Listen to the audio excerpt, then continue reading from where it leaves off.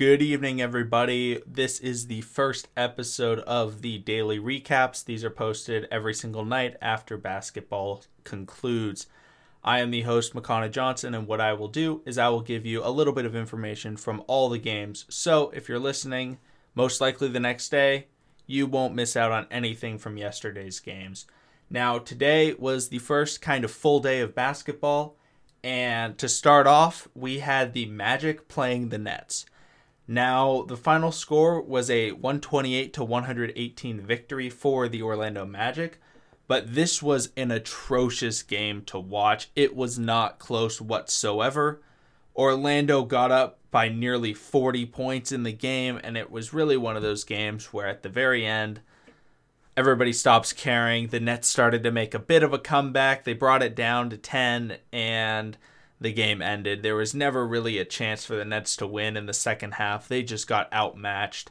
And that comes when you're missing 6 players on your team, and that includes Kevin Durant and Kyrie Irving. So it's going to be tough for the Nets in this upcoming 7 games and playoffs most likely, because when you're playing the Magic and get outclassed like that, it's going to be scary if they get the 8th seed and they have to play the Milwaukee Bucks in the first round. It won't be pretty.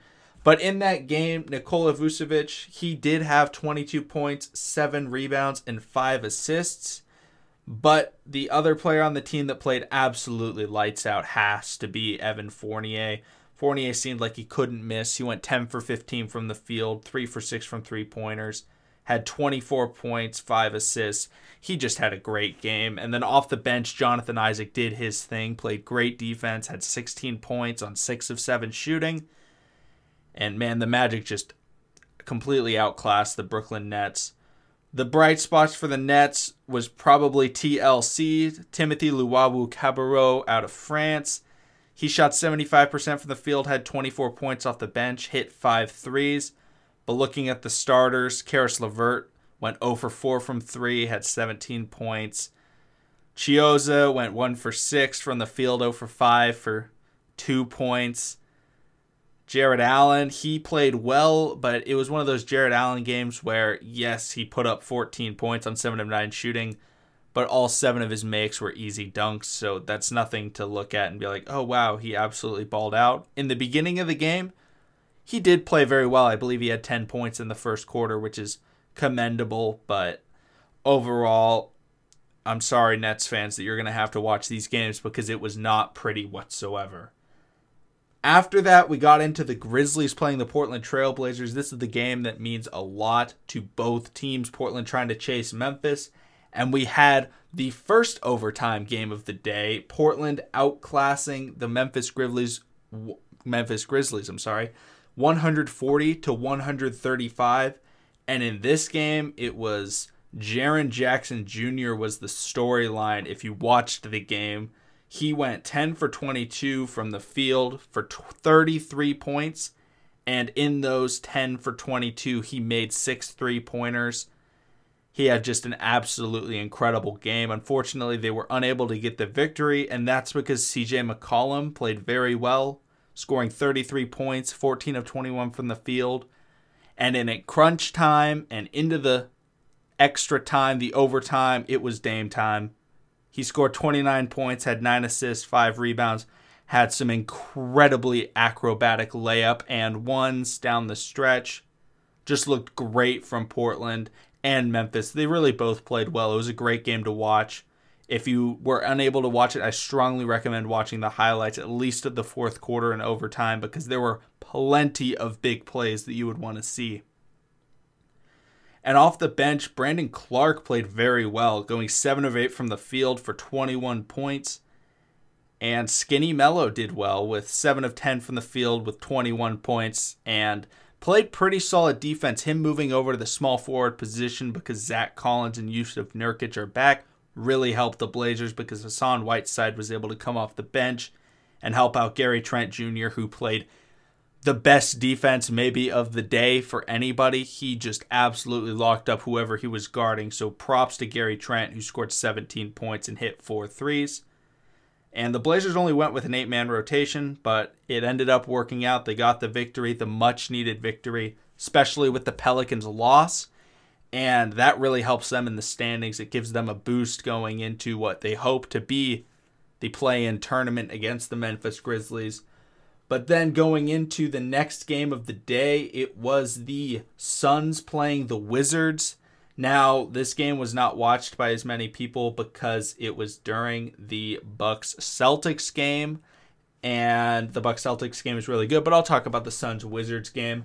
Now, this game, it may say that the Suns won 125-112, but it seemed like the Suns were pretty handily winning. They got off to a lead in the second quarter and really just never let off the gas. It really stayed about a 10 to 15 point game for the rest of the game. Rui Hachimura had a good game, going 8 for 15 for 21 points, but Devin Booker had 27 points, knocked down some big three-pointers, and DeAndre Ayton was able to get 24 points and 12 boards on 11 of 14 shooting. So a very efficient night where he knocked down 2 3-pointers. That's always good to see. He's missed a lot of time this season. And overall, the game was not as enjoyable as the Celtics-Bucks game. But obviously, if you're a Phoenix fan, it was definitely enjoyable to watch. And even for Washington, they may not have Bradley Beal, but you're still able to watch a somewhat competitive game, very different from the Orlando Magic versus the Brooklyn Nets game. So that was good for them. But overall, it wasn't amazing. They did have Jerome Robinson play well off the bench. The Wizards did. He scored 20 points, knocked down 4 3-pointers, 7 of 9 shooting. But really, it was pretty much Phoenix the whole way pretty much at the start of the second quarter. They just kind of took a lead, held it, kept the Wizards at arm's length, won the game. And then getting into the probably quote-unquote biggest game of the day, one of the biggest games, I should say. The biggest game is probably the Blazers versus the Grizzlies. But the Celtics versus the Bucks was the first game on the ESPN doubleheader. And Giannis Antetokounmpo did not miss a beat. Giannis came out, did the Giannis thing. He scored 36 points, 15 rebounds, 7 assists, 1 steal, 1 block. Sounds like MVP numbers to me, even though the bubble games don't actually count in the MVP race. Still played very well. And Chris Middleton struggled, shot about 30% from the field, 6 of 20, 2 for 9 from 3, 18 points. Not great, but the Milwaukee Bucks played like the Milwaukee Bucks. They knocked down threes. They played great defense, and that's what held Jason Tatum to 2 for 18 shooting. Not good numbers out of Jason Tatum. Kemba Walker was limited in this game. Before the game, Brad Stevens said he was limited to about 15 to 20 minutes. And Kemba was really the guy that had stepped up against Milwaukee in their previous games. He dropped 40 points in their last meeting. In this one, he went 5 for 9 for 16 points. So a good outing for him, but once again, he was limited by the minutes. And Jason Tatum struggling just really hurt the Boston Celtics. I mean, that just comes down to Milwaukee being one of the best defensive teams in the league, if not the best. And from 3-point range, Boston starters could not get it going. They had Jason Tatum hit 0, Gordon Hayward hit 0, Tice hit 2, Walker hit 3, Jaylen Brown hit 3. So it just was not good for the Boston Celtics. And they were able to keep it close. Props to them. They were able to keep it a close game. They stuck with it. And that's mostly because Jaylen Brown and Gordon Hayward seemed to be kind of willing their team to stay in the game.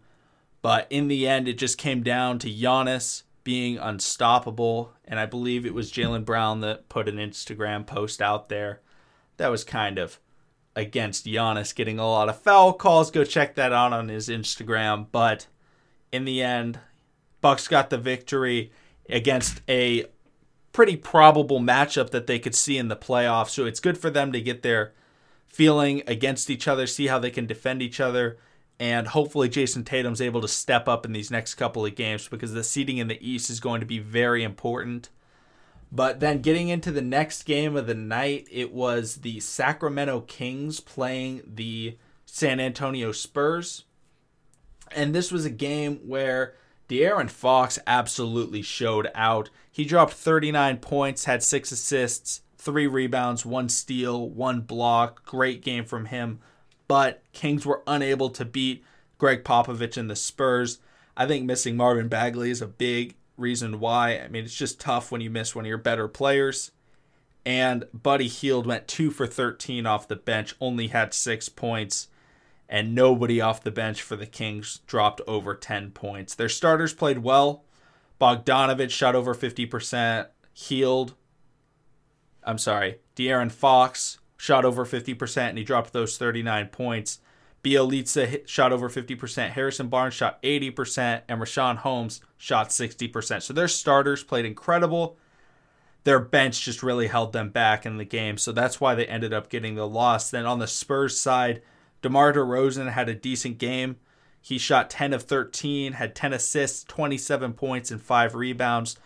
And he's really taking his foot off the gas because he knows these young guys in San Antonio are going to be the future. They don't have a true chance at winning the title or anything, so DeMar feels more comfortable letting guys like Lonnie Walker and Derek White play their butts off, because Derek White had 26 points, 8 rebounds, 5 assists. Just a great game from him. And off the bench, the Spurs were able to have somebody play well, and that was Rudy Gay, who hit 3 3-pointers, had 19 points and 8 rebounds. And overall, it was a very solid game, pretty close the entire way. San Antonio pulled it out. And I think that really just comes down to coaching. When you have to miss this much time and get back into it, I don't know if there's a coach I'd want more than Greg Popovich in the history of basketball. I mean, just a great coach, was able to get them all going. But the best game of the night had to have been the Rockets playing the Mavericks. Absolutely incredible. It seemed at one point that the Mavericks were going to win the game. I was personally hoping for a big scoring night from James Harden. I said that James Harden would score 50. He didn't. He scored 49 points on 14 of 20 shooting, 70% for Harden. That's incredible. And then Kristaps Porzingis had 39 points on 50% shooting. This game had no defense. The entire way, there was no defense. I'm going to read off the scores from just the quarters. 42-42, 33-43, 33-34, 31-20, and 14-10 in overtime. So it was just absolutely no defense. And something that is to take note of, the Mavs were really able to take advantage of the small ball lineup of the Rockets, but I don't see that as very replicable, because the guys that took advantage were Kristaps Porzingis and Boban Marjanovic. And Boban is somebody who is 7'3". Kristaps Porzingis, also 7'3". So if you look at those guys, the only team with a player taller than those guys is the Celtics with Taco Fall, who really doesn't get any minutes. So those guys, I don't see that as a big, small ball barely worked, they barely got the victory. It's something where the Mavericks have the exact personnel that you would need to beat small ball. It's not like they're coming out with 6'11" guys. They're coming out with guys that are 7'3". Boban had a rebound in the game where he literally didn't jump, caught it over the defense or over Houston's player who was boxing him out, and he just put it back in. So Boban played very well, didn't get a ton of minutes, but he was able to be very effective in his 5 minutes off the bench. But off the bench, if you want to talk about somebody that kept this game going, was Trey Burke. Oh my goodness, this man did not seem like he would ever miss a shot. He went 8 for 10 from 3-point range, had 31 points off the bench from Dallas, and he was the guy that really sparked for them, because Luka, he played pretty well. He had a nice triple-double, 28, 13, and 10, but he did have 6 fouls. Seth Curry had 6 fouls. Dorian Finney-Smith had 6 fouls. Ben McLemore had 6 fouls. Jeff Green had 5 fouls. This game had so many fouls called.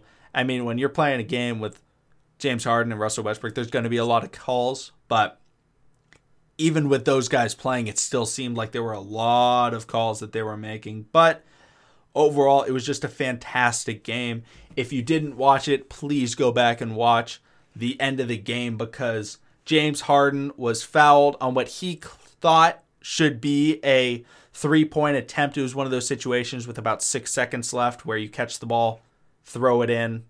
They did not call it.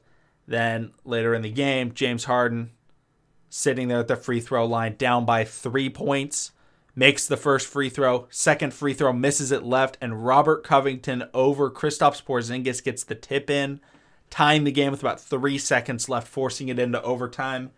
And once overtime started, it really seemed like Houston had control. I mean, the Dallas Mavericks are not an incredible clutch team. They kind of have struggled down the clutch. Luka's not very efficient down the clutch. And I don't want to knock Luka or anything like that. He's obviously had some great clutch moments, but this game, they weren't able to get it done.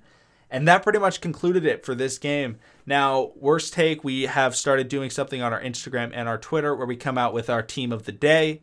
So today's team of the day was De'Aaron Fox, James Harden, Giannis, Kristaps Porzingis, and DeAndre Ayton. So shout out to all of those guys for balling out today. But we'll see all of you again tomorrow or tonight, depending on when you're listening to this. And we will do this every single night/morning, whenever you're listening to it, for the day's games to recap them. But don't worry, everybody. We will still have our main show and everything like that Tuesdays and Fridays. But this is just a nice little recap. When you're eating your breakfast, reading the newspaper, something like that, you can get a quick little information bit, figure out what you missed out on, then get on with your day. So that's it for today's episode. Hope you enjoyed. We'll see all of you again tomorrow.